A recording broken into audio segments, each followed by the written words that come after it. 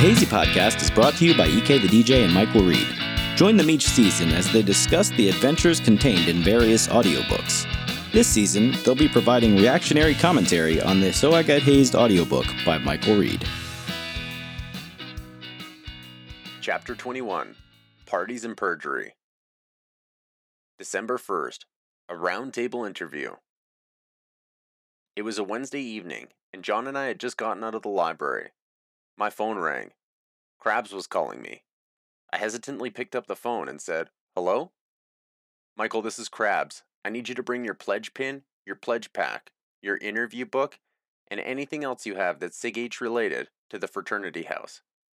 "Do I need my pledge brothers?" I asked, hoping the answer was yes. "No, come alone. Don't tell anyone you're coming to the house." "Okay, am I being blackballed?" I asked, wondering if everything I'd done to that point was for nothing. "That depends. You have 10 minutes, Krabs stammered. Okay, the first time that I recorded this, Krabs stammer, I actually made like his real stammer, and then I thought that it was wildly offensive in listening to the recording, so I just made it a light stammer. I gotta unmute my mic if I want to respond to you. That's always a helpful thing. There wasn't really anything that you needed to respond to. There is strategic stammering? Yes, that's exactly what it is now, strategic stammering. That's what I was going to respond, but I was like, oh, where's my mute button? when you have a good one-liner and you can't deliver because you've muted yourself. First world Zoom problems. I hung up my phone and a sickening feeling set into my stomach. I ran to my dorm room and grabbed everything. He said everything that was Sig H related, except I didn't want to bring my felt letters. I only grabbed the things that Colin told me to, minus my felt letters. Because fuck him. I wanted to keep my felt letters. If they were going to kick me out, I wanted to keep them. But you knew why they wanted the felt letters specifically, right? Well, yeah, they wanted everything because that was the time to scoop it all up. And I'm thinking, no, fuck that. You didn't name it on the list, even though you said everything Sig H related.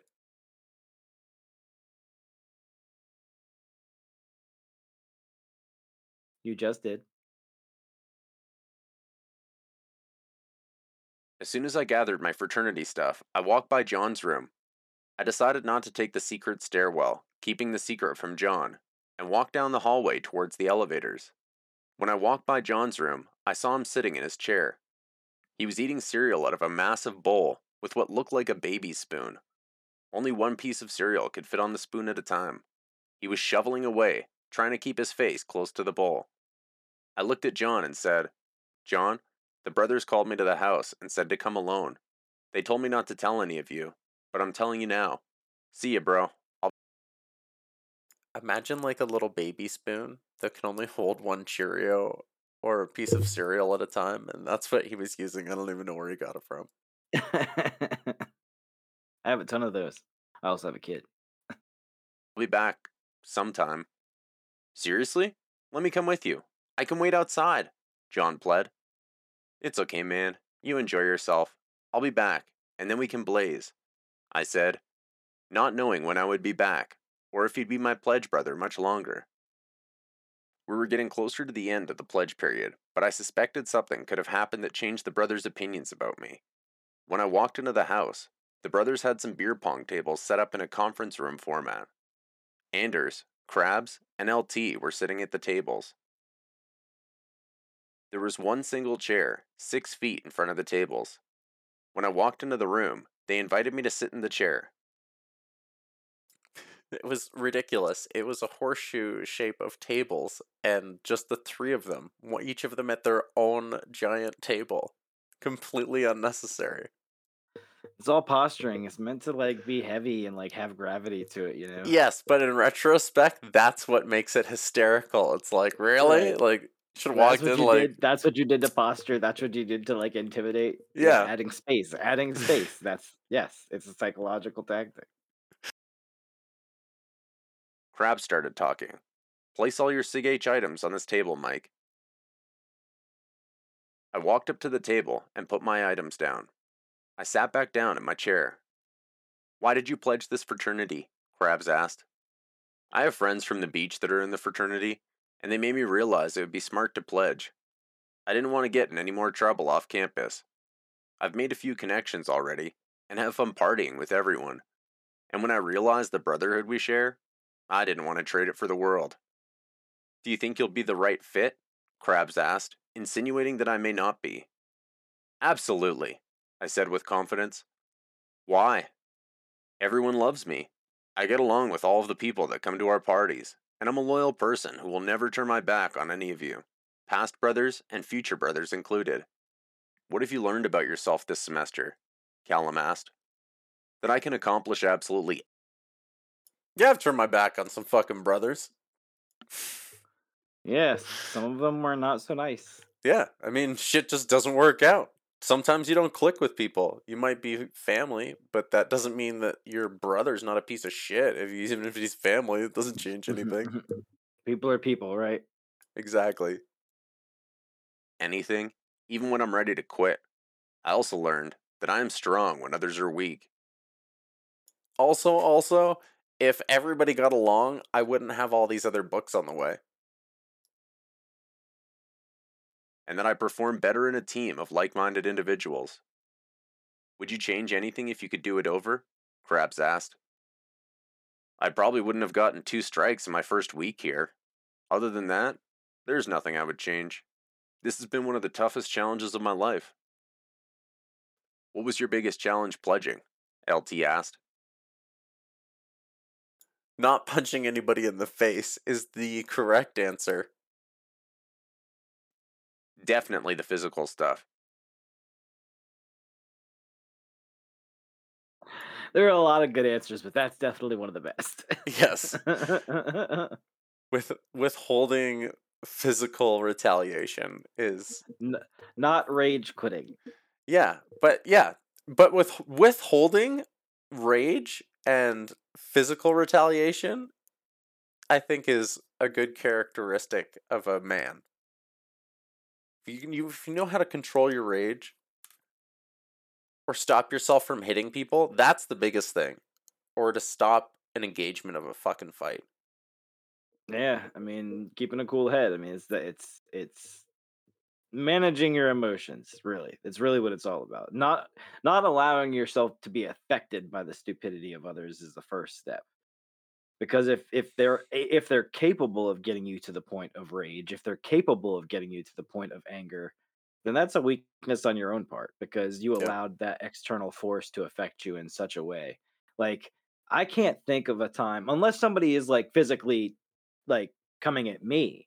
I can't think of a time where I've wanted to respond to something stupid with physical like more than anything I want my go-to is like I want to educate you. I want you to be smarter than you're being right now. I don't want to smack you. I want to teach you, you know? Yo, I'm not gonna lie. So never mind.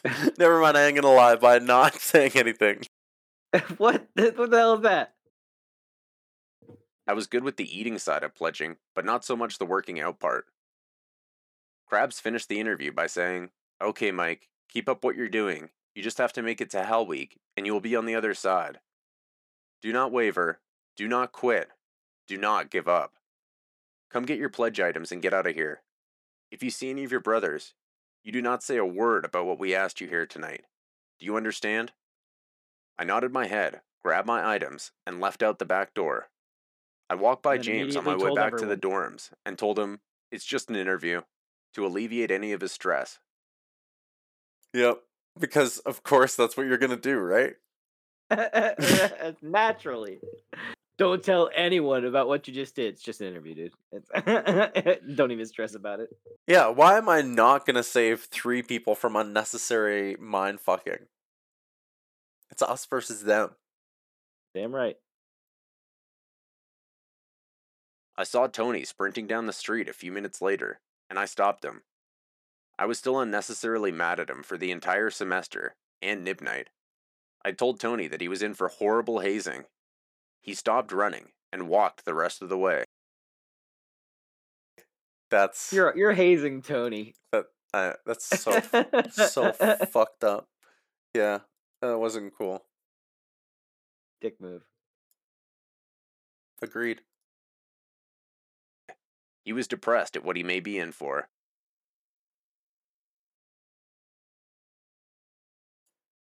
I don't know why. He had such like a good heart. I don't know why I had to pick on him. I think that we seek common enemies, we seek easy targets, especially when there's no, like, when you're dealing with crap that you can't vent your frustrations about. Like, you look for a target, you look for the easiest place to put it. Like, I'm mad at this person, but if I express my anger at this person, there are unforeseen consequences. So instead, I'm gonna vent my anger to someone who I feel like I can safely vent my anger to. If James or Knowles had gotten caught though pledging, I think they would have been the ones. How do you mean? Like just taking a step back and then another step back, thinking about it. I think that Tony got picked on because he got busted pledging, and that was like the catalyst and fucking up some other things along the way. If it had been either of them, then I would have picked on them. I get it. Well, on to the next one. On to the next one. December 3rd, Postulant Theater.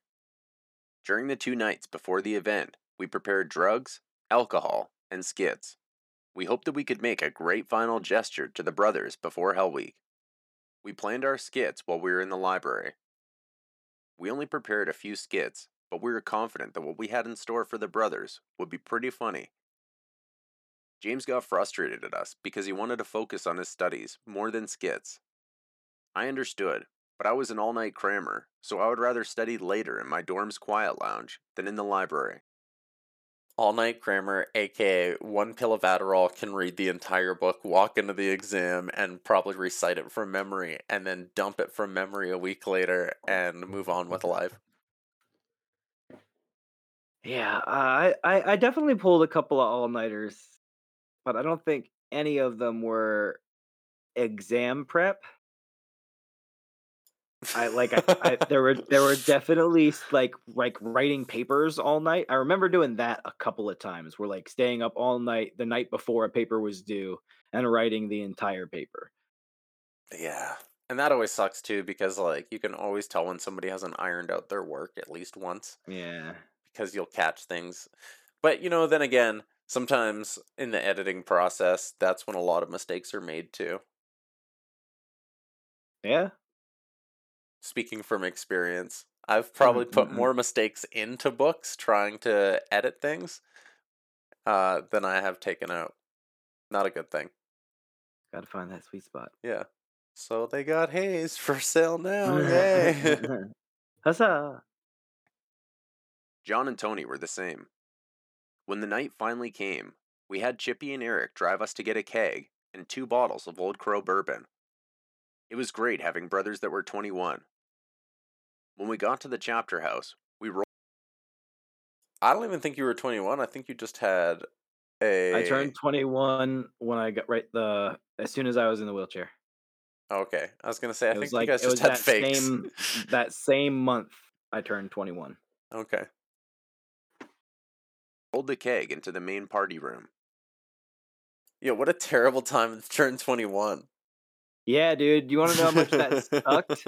I was gonna let the story keep going, but I'm like, this sucks. It was a double-edged sword, and let me tell you why.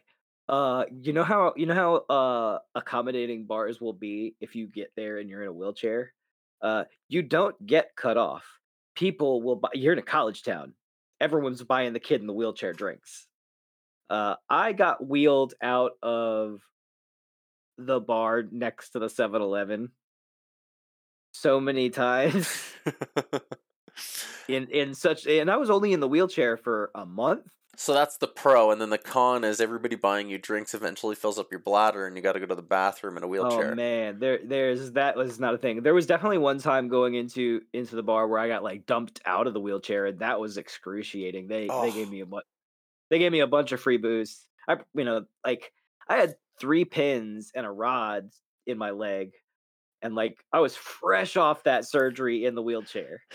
Just at the So when bar, in the most likely place to get hurt by a random oh my stranger. god, it was and there was no like handicapped entrance to that place at all.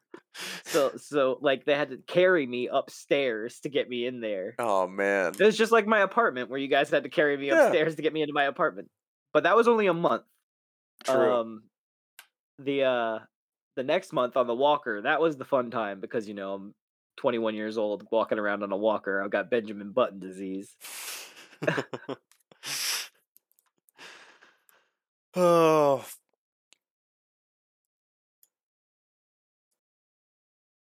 We had a bag of pot for everyone to smoke too. We borrowed Chippy's gravity bong and set it up on the bar. We were so proud that we were able to give the brothers a tribute that didn't turn out to be a complete failure. With all the party favors in place and a stripper on her way, brothers started coming over to the house to get wasted. When enough brothers were in the house, they demanded we present our skits before the stripper showed up.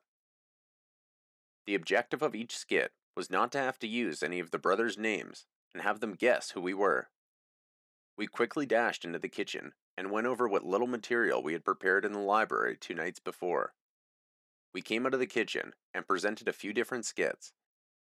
Our first skit was about Patrick O'Connor being extremely flamboyant and always requesting we do questionably homoerotic things while hazing us.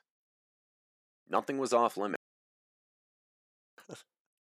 I'm just laughing and I'm feel like this was the best skit. O'Connor was a big target of ours too for pledge paybacks. Because of just flamboyant things he made you guys No, do. not that at all. No, he was a big target of ours because for us he was a nib. So like he was fresh off of pledging, so like he was ready to give it right back out. So he was particularly rough on us. We definitely returned a nice bath. We definitely returned some dog food meals to him. But he took it like a champ, man. He knew it was coming and he took it like a champ. When we'll get into it later on in the book, I'm sure, but when the pledge payback story comes along, I'll go a little bit more into detail Oh, awesome. of our capture of O'Connor. I can't wait. Put a footnote in this one because we got to come back to it. Don't forget. Capturing O'Connor. Yes. So we made skits about Forrest and Kyle being coked up every time they hazed us in the basement. During the skit, we said, "We'll be back in 2 minutes," and we'd pretend to do lines. After we blew fake lines, we'd come back and start yelling. We focused on how Kyle always barked like a dog or was trying to bark like DMX. We made Kyle sound like he was an idiot or a chihuahua.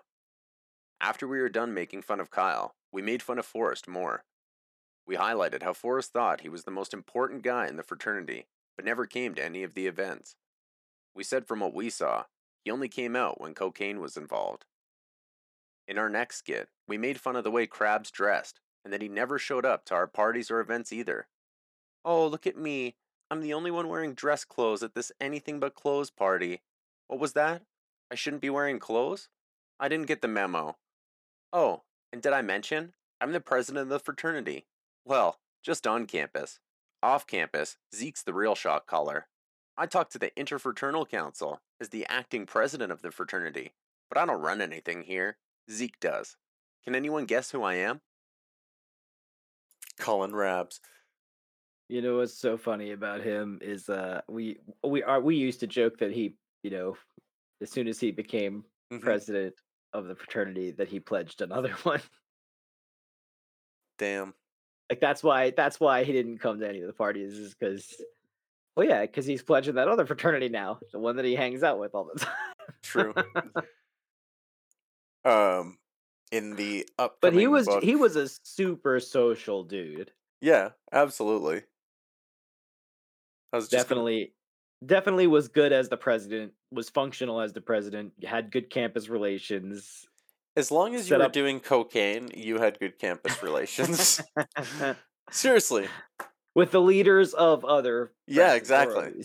Because then you're just chatting all night. You're Right. just talking. You're just chatting. Planet mixers. Yep. Planet mixers. Planet And mixer. we could do a pirates and wenches mixer, and we could do a business hoes and CEOs mixer. And that's like 1% of the conversation, then the other 99% is like a life story about like one moment in time. Soul talk.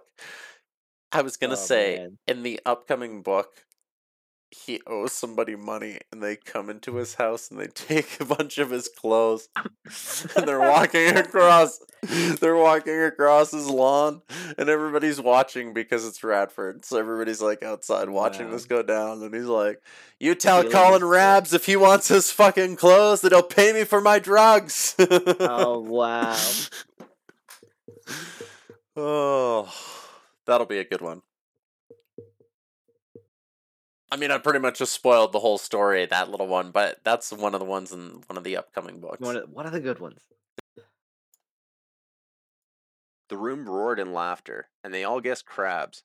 Many brothers interrupted and guessed crabs during our skit, but they let us continue because the truth was hilarious to them. We finished making fun of crabs with a final insult.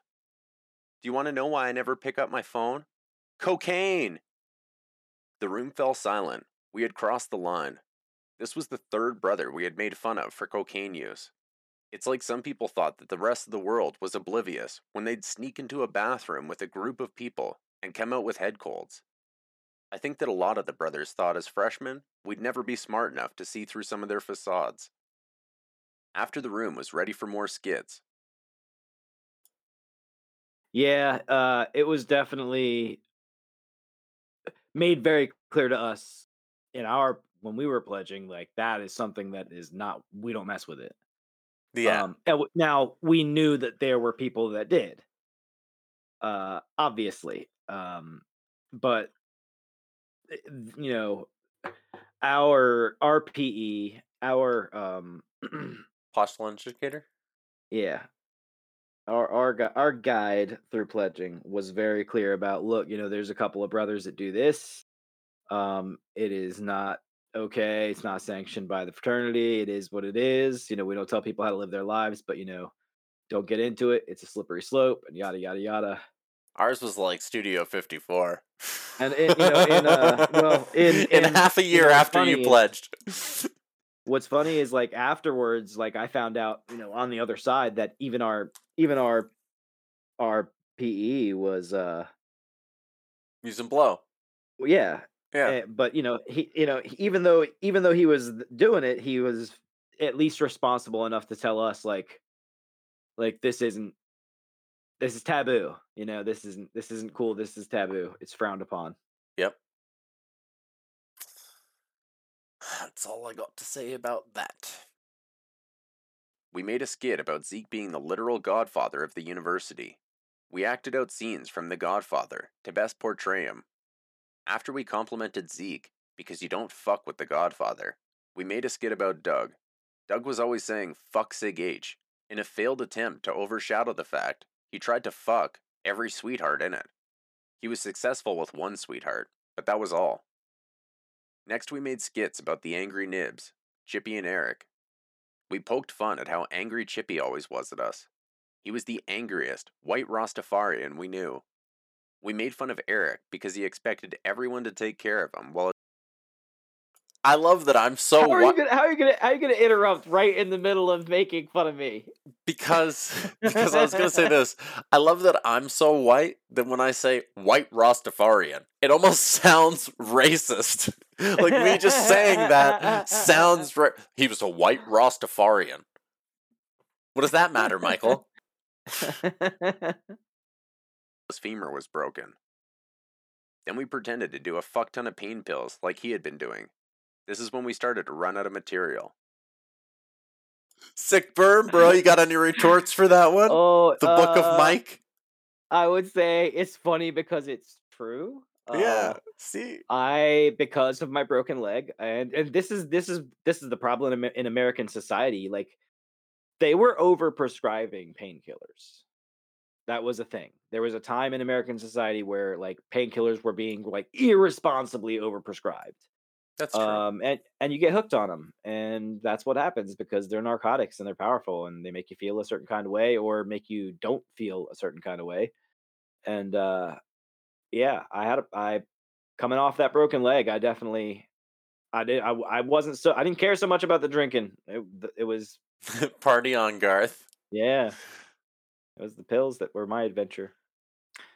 Glad I eventually kicked that habit. Hell yeah, man. Being called out by some 18-year-old pledges. Yeah. The brothers became angry and sent us back to the kitchen to brainstorm ideas for more skits. When we came back into the room, we started making fun of Forrest again. Really, in our heads, we're like, where is this girl? You're crushing because you're pissing people off. That's what the best part is that you're roasting the guys, and the fact that you're making them mad, you know that there's other brothers that are like, oh, That's exactly how it was. Everybody would be like that. Oh, but except the one guy would be like, "Oh, you motherfucker!" So mad. You guys are gonna be hating it now. You're gonna be hating it now. And then systematically, it's like almost every single one so far. So we're like, "Oh, this isn't going well." You gotta be strategic with who you're gonna rip on. We pretended to be a brother that was so pussy whipped by his girlfriend that he had to ruin everyone else's chances of getting any action. The example I used was when he wouldn't let me leave to fuck Hannah on Halloween when I was dressed in the penis suit. Man, I know it's like 20 years later, but that would have made the best story ever, and that motherfucker ruined it. I still haven't forgiven him. I mean, I've forgiven him, but the story would have been amazing. So there I am in her apartment, and I haven't even taken the balls off my feet yet, and I'm fucking her through the penis costume. A giant dick with a dick. Or if you went down on them and you were dressed in the penis costume. That would look hilarious. Yes, because then because the tip was so big, it would have been right in her face. It would have been like a threesome.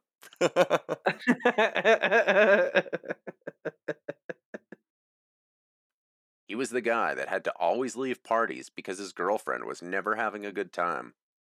He'd brag to us whenever he got the opportunity to have sex with her, because it happened on such rare occasions, he felt the need to let the world know. It didn't take the brothers long to guess that the skit was about Forrest. We couldn't leave Carl Kaiser out, so of course, we had a skit where we pretended to fuck a Kaiser. Who warms up a Kaiser in a microwave to fuck it? We had to make fun of the guy for that. It was as close to American Pie as it gets, next to sticking your dink in an actual pie. In our next skit, we made fun of how much pot Chippy and Carl smoked. They were the true burnouts of Sig H, and with how much hemp went through them, they could have built a ship. Finally, we finished with a skit of Chippy knocking down Carl's door earlier in the semester in a drunken fit of rage. We made fun of how the old broken... Do you remember that? Chippy punching down Carl Kaiser's door because he wouldn't open it up one night? I don't remember that. Is that in the chapter house? That was in LT's house. It was the White House beside the paper factory. Oh, yeah. And it was the back. You come through the back door, and then he broke down that next door. And that house. That's the house that I got knocked out at, and they threw the kid off the back porch. They threw him over the balcony off the back porch. Yeah, I'm not proud of as many fights as I've gotten in that house. That's also the house that I told you about the lip story. Yeah. Well, with that, I got knocked out because there was some kid acting like an ass, and he was getting ejected from the party, and he went to swing at the brother that told him it was time to go, and I wasn't paying attention. The brother dodged out the way, and I caught the punch in the face, and I went down. And when I get back up, they had already, all the brothers saw that happen. I got hit, and I went down, and I was like, nope, that's not okay. And they grabbed him and brought him out the back door and threw him off the back porch over the balcony off the back porch. And I mean, it was only like a 6-foot drop. It wasn't like a big drop, but still. You're underestimating it though. It's 6 feet, but then there was the other 3 feet to the fucking cement drive, so it was like a 9 or 10 foot 9 drive. feet. Okay, Yeah. so yeah, maybe. Yeah, you know, enough But to yeah, give somebody brain trauma. So I'm just gonna hit play on this. Door sat outside Carl's bedroom because he was too cheap to have it fixed right away. We had a great time being able to improv the way that we thought the brothers acted in front of us. They finally got to see what faults we saw in them, because they were all far from perfect. The brothers thought most of our material was awesome up to that point, but then we ran out of skit ideas. We started making fun of the brothers that couldn't get any pussy during the semester. They didn't think it was funny, and made us do tripods. We were saved when the stripper and her female guardian showed up around 9:30 p.m. By that time, we'd gone back to the kitchen 2 or 3 times to try and appease the brothers with more skits. At that moment, I knew how court gestures felt back in the days of empirical tyrannies. Yeah, except for you didn't have the threat of death looming over your head. Yes, instead it was just a berating of, "What are you doing? This sucks." It was honestly like going up on stage to purposely bomb in comedy Yeah, to that's elicit kinda- a yeah. terrible response, right? Yeah, that's a good summation. We were doing air chairs and tripods until she showed up. It made us mad that we were getting hazed. We were the hosts, and we weren't supposed to be the bitches. We were paying Ashley to take the heat off of us. Okay. In no other situation would you, unless you're into like some S&M shit or submission kind of deals. In no other situation would you be paying $400 or $500 to be doing air chairs and tripods. Maybe if you had a personal trainer. Yeah, but well, you all have also bought party favors and all these other things, and you're hosting a party. When she was ready, we put on some music, and the real fun began. Ashley started her dance very awkwardly and continued dancing for a good 20 to 30 minutes. She started to feel uncomfortable because she was sober and tried to back out of the whole thing. And I don't want that to sound rude when I say because she was sober. It's just most humans are not comfortable getting in front of people, first of all. Public speaking is ahead of death. And then secondly, most people are not good dancers. Moreover, most people are not good strip dancers. I think you need to be both, right? So without a I little agree. liquid courage, it's tough. It's tough to get up in front of people. Yeah, I can see. Yeah, And ladies, it's tougher for guys because we got to get some other things working and proper blood flow, and alcohol can restrict said blood flow. So then you're taking pills on top of that to make sure that things are up to snuff, if you know what I mean, while you're on stage. emphasis on the up. We took her and her friend into the kitchen and told them that we had a deal. We said we wouldn't pay Ashley if she didn't stay. The conversation became somewhat volatile and almost went down the wrong road. This is one of the only actually I take it back. This is one of the few times in my life where I was in like a pimp situation like this, and I'm like, "Whoa, ladies, if you leave, we're not giving you any money. You get back in there and you take off your fucking top." Jesus. When Noel started yelling, we calmed Knowles down first and then proceeded to negotiate with the stripper. We convinced Ashley to hang out for a bit and drink to loosen up. After that, she could dance, and it would be a lot easier after a drink or two. We poured her and her friend some beer so that they could enjoy themselves a little more. When we returned to the living room, everyone was smoking weed. We offered Ashley some, and she said she didn't smoke weed, but her friend did. Since everyone was smoking weed in the living room, it didn't take a whole lot of convincing to get her and her friend to both indulge. You know, when her friend gets that joint or gets that bong or gets that gravity, and then she's like, "Your turn." It's a lot less aggressive. Absolutely. Yeah. Yeah. Eventually, we put the music back on and let the beer and weed filled stripper do some work. She ripped off her shirt and started dancing for everyone. She was really into it this time around, which made the dancing extremely sexy. Everyone was there to have a good time. All the guys knew that the more friendly they got with Ashley, the better their experience would be. What's that movie with Demi Moore? Is it called Striptease? I think it is called That's striptease. when I close my eyes and I remember this night, that's exactly what it looked. It was like, like she just ripped the shirt in half. Nice. It's a good visual. The brothers pulled out bills and told Ashley that if she did lap dances, they would give her money. She seductively danced for each brother with cash or grass. It was an awesome scene to be a part of. So we didn't know this part was coming. We didn't know you guys were going to be giving her money, but it makes sense, right? Well, so that's a big deal that you didn't know that, because that was our selling, that was our pitch. Like, we're gonna pay you to do this, and you're gonna make money. Yeah, we Like, you're didn't gonna know. get tipped too. We didn't Like, know. yeah, we definitely knew. Hey, God bless Tony. I don't give a fuck. Some brothers paid for others to get lap dances as well. When she arrived, she was awkwardly dancing and ready to leave. When she loosened up, she was snatching bills and grinding on brothers like a professional stripper. Ashley made the brothers all very happy, which in turn made us successful as a pledge class. She used her itty bitty titty committee to show all of them a good time. It went from all of the brothers being pissed at us because we did skits about their most terrible habits or traits to all of them like looking at us and giving us the thumbs up as they're getting ground upon. Yeah, you redeemed yourselves. There was a no touching rule, but Ashley used some of the more attractive brothers' hands to slide up and down her soft silk skin. The college nerd was turning into the college porn star before our eyes. It was an amazing privilege watching a nerdy girl come out of her shell and become a whore in front of a whole fraternity.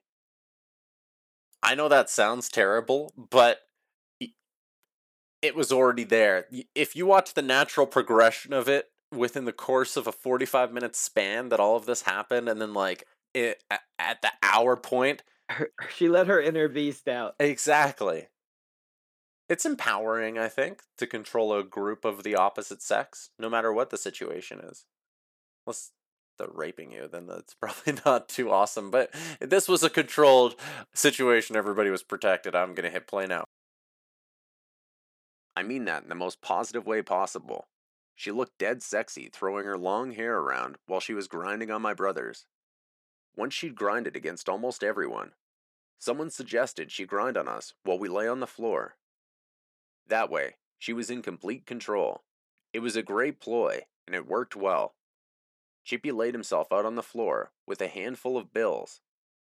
Ashley wasted no time grinding all over him.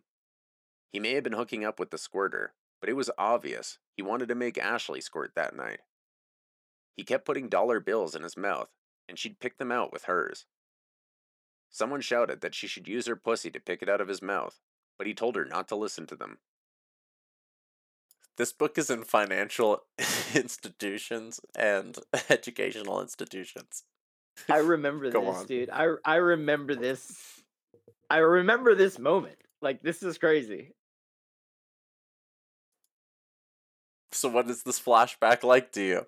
Is it so weird It's just crazy to remember something like that I forgot about. Like you're welcome. just completely have forgotten about, and then like I remember someone shouting something about that, and then her squatting down and picking them bills up with her Let's go lady on. bits. Chippy's dance finished when his hands had no cash left in them. After the brothers had all run out of cash and the 2 hours were up, the real party started. Ashley threw her shirt back on, and the tone changed from a strip club to an after party. The fun hasn't even begun yet. Now the fun begins. For you guys, the fun hadn't begun yet. You know what? We're never having fun, though. As will probably be demonstrated in this next one. December 3rd, Postulant After Party. The night continued in an awesome fashion. We invited over more girls, and the ratio doubled to a 2-to-1. It was a fantastic night for all of us. This was until Samantha showed up, as a brother's invite.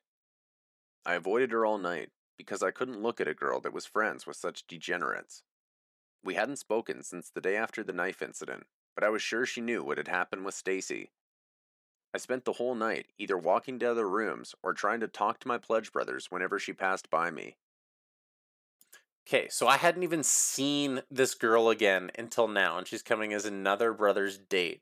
And I'm just like, okay, you didn't even like come and talk or be like, hey, I heard you were coming to look for me as a stripper and you got in all this fucking trouble. Nothing. Right. No communication. Yeah. Instead, she probably got turned by the cock block and sympathized with the people across the hallway, to which you will find out why this other part of the chapter has the word perjury in it.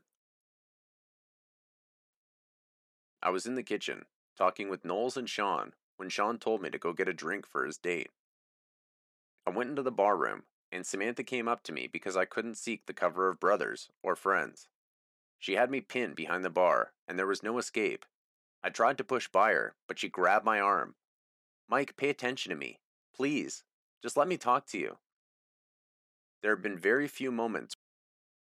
You know those situations where you're just like, why can't one other person in this room make eye contact with me right now so they can see that I am in desperate need of help? I need rescue. Yeah, Yes. I need rescue. For the love of God, rescue me. Where I didn't want to talk to people in my life. This was one of them. Listen, I know everything that happened. I know you probably don't want to talk to me, but just hear what I have to say. Stacy said that if you drop the charges on Lee, then she'll drop the sexual harassment charges on you. Being the law major I was, I knew this was illegal. Perjury itself would be illegal for me to agree to. This in itself could have been her setting me up for another charge. I said, fuck you. I thought you and I had something going. I am so 2 moves ahead in chess. That's A risk analyst right there. Yeah, no doubt. How can this go not my way? Oh, they're probably setting me up. What would make me believe that they want to set me up? Oh, well, this whole situation. Okay. You're an ugly person, and you need to shave your hippie-haired pussy. I walked away from her and looked for Zeke. When I found him, I said, Zeke, that girl right there, pointing to Samantha, is the girl I tried to get to strip for the party tonight. Her friend is the one that's trying to get me my 3rd strike on campus. She just tried tricking me into dropping the knife charge on that guy on campus, and in return, her friend will drop the sexual harassment charges on me. That is all I had to say. In the middle of a party with who knows how many people. Out, right? That's all I said to him, and his brain is just like boop, boop, boop, boop, boop. Matrix just processed it instantly, and then this is the result. She's gotta go. It's all bullshit. I want her gone. Zeke was so street smart. He didn't question anything I said. He knew it all and had heard it all. He wasn't a woman beater, but he knew some. He took one look at Claire. Yo, Claire, escort that chick out of here. Which one? Claire asked, as she walked closer, putting her hand on my arm, sensing my distress. That bitch in the beanie that Strikes made the mistake of playing with. Show her the front door. We're trying to have a party here. We don't need anyone ruining our good time. Honestly, that brings tears to my eyes every time because it's so funny. That bitch in the beanie that Strikes made the mistake of playing with. It's so like him. It's so Zeke. It's like, oh man, I could repeat that until the day I die, and then I'll just like remember what he looks like, remember how he talks, everything about him. Hey, that's my date, a brother piped up. Then you can show your date the front door, Zeke said. Because why? Because I asked once. You can take her outside, or Claire will, Zeke said. The brother and Samantha got ready to leave. Honestly, though, it sucks being the one that gets used, right? Because Samantha probably approached him, the unnamed Yeah. brother, and was like, "Hey, I heard you're having a date party. Do you need a date?" And he's like, "Oh, I wasn't even. Yeah, I guess, sure." And then he brings the girl. And then he gets the girl kicked out. And he's like, "Why's my date getting kicked out?" And they're like, "You With can no leave too." And idea he's what- like, "Wait, yeah. what?" With no idea what's going on. Yeah. And this is why brotherhood doesn't always work out, because sometimes these situations where you don't know that you're being used and all the other stuff explodes because you think it's a you versus the other guy thing. Until the next day or 5 minutes later when it gets resolved and you love each other again. And Samantha tried talking to me again before she left. I was going to ignore her, but Claire one-upped me. When Samantha walked over to say something, Claire pushed her out of the way and said, "Excuse me, I have the lips of a Sig H pledge to dominate." Claire grabbed me and started sucking on my face. I felt like the man. There was no better way. There is no better way to tell an ex to fuck off than having the new chick just be like, "He's mine." Snap, snap.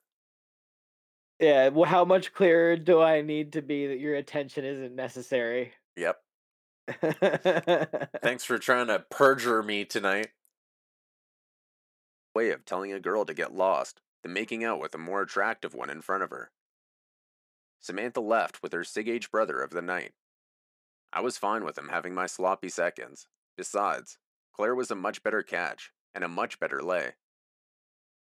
My wife will never listen to this, so it's all Gucci, but I remember this thing that Claire could do with her pussy, and it was like, she would just ride on the head of your dick, somehow, some way, squatting. It was in the dark. It could have even been somebody else. I don't fucking know, but it was the most incredible thing, and I've never seen anybody else be able to do that since then, and I probably will never be able to see it again in my life.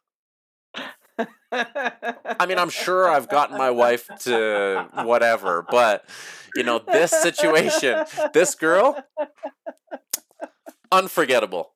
Unforgettable. Oh, wow. They all have their tricks. Every girl's got one trick that you remember, and you're like, that's not going to be easily duplicated. No comment. The night carried on, but I couldn't get a horrible thought out of my head. My time at Radford was most likely coming to an end, all over some stupid girl's lie. I also had a big mouth, and was baited into using it. Claire took me back to her place, and we had a fantastic night screwing each other until the sun came up. By the time we were done, and I went back to my dorm, I reeked of sex, sweat, and beer. You know, back when you're 18 and you could just stay up all night doing drugs after being hazed for months straight and still have the energy to fuck a woman all night until the next day and then go back home and just be like, all right, let's go again. To be young. My heart would explode after like 30 minutes in that body. To be young. The first strikes get over to our house, I would be throwing up on somebody's lawn. Meanwhile, my Mario Ghost Trial's running right by me. That's fun. It was awesome. When I got back to the dorms, I had a shower and bragged to John. When I was done telling him everything, we went over to the fraternity house to clean up from the night before, like we always did. We worked as a two-man team because James was working on his paddle and Tony slept until the late afternoon. We didn't mind cleaning the house ourselves because James and Tony had done tons of tasks by themselves too. While cleaning, we found a lot of leftover weed in a bag that had fallen behind the bar. After we were done, we went to Eric and Chippy's to smoke the weed and talk about the night before. Things like that were so amazing. To find it's $60 of tree back in the day when it was like actually hard to get and almost impossible to get before noon.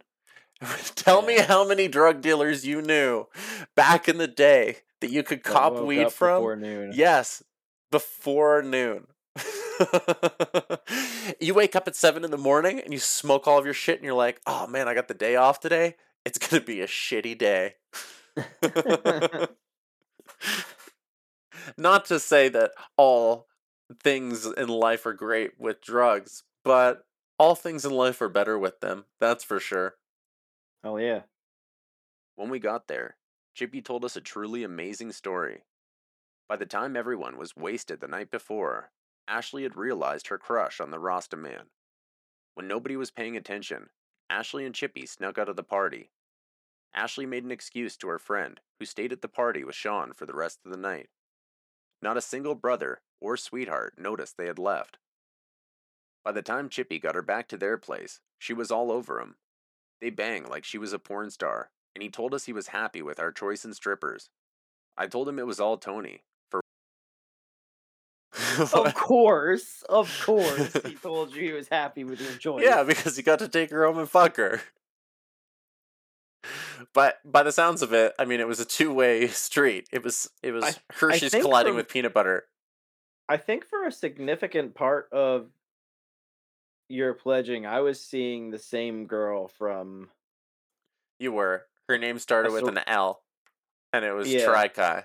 We can talk about Tri-Kai as much as we want because they one, weren't official sorority. yeah, and some kid in our fraternity asked me recently. So like one of the young bucks was like, "Is that a code or is that the real one?" Because they're trying to start a sorority, and I was like, "Well, they're fucked then because that's in a copywritten book, and I've already claimed it." Oh That's man, really good. Yeah, man. Yeah, I think that. Yeah, I think I dated her this entire span. so far. But then you guys have a breakup closer to the end of the semester. Because then you listen to a song named after her all day long for like a bunch of days in a row, and we're all just like, "Oh man, poor dude." But I digress because we'll end up hearing about those two ladies. Oh my god! later. Oh my, the song. Yeah. Oh my See, god. you know I'm not fibbing. I have th- such a the- great the- memory. The name wasn't her real name, just so you know. Right. It was already a nickname, so I think Yeah. yeah, okay. I know the song. Yeah, so are we allowed to say that? Are we allowed to say that? I mean, it was a nickname. That wasn't her real name. Lola.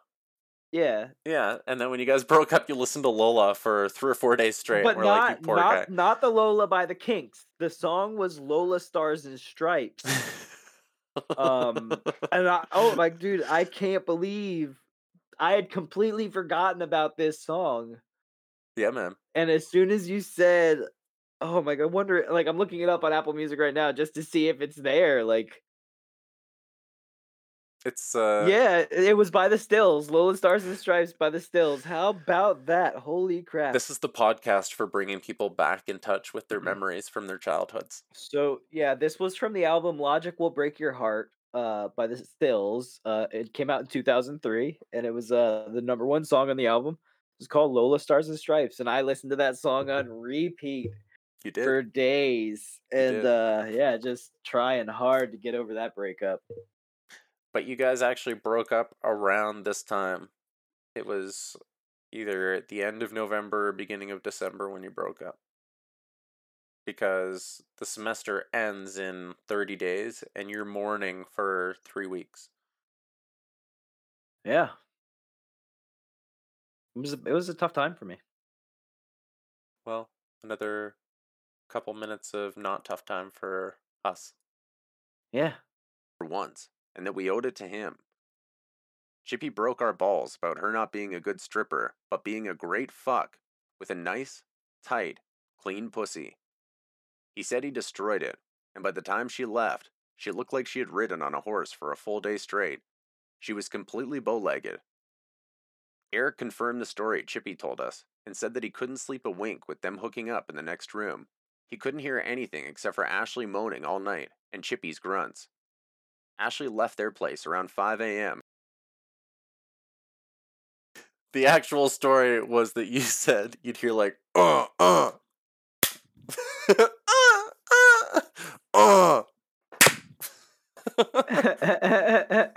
how do you write that in a book, right? I don't know. Well, I mean, it's a good thing we've got this additional commentary. Absolutely. director's comments. And ran back to campus in one of Chippy's shirts. She had to borrow one of Chippy's shirts because her shirt had been somehow lost in the chaos that was Postulant Theater. But now that I've heard this again, there's something about the shirt going missing that I don't believe. I think that Chippy took it.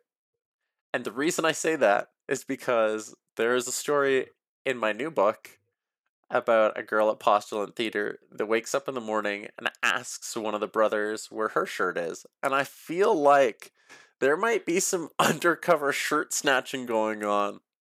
And that it might just be one of the lineages of our fraternity and we might just not know about it.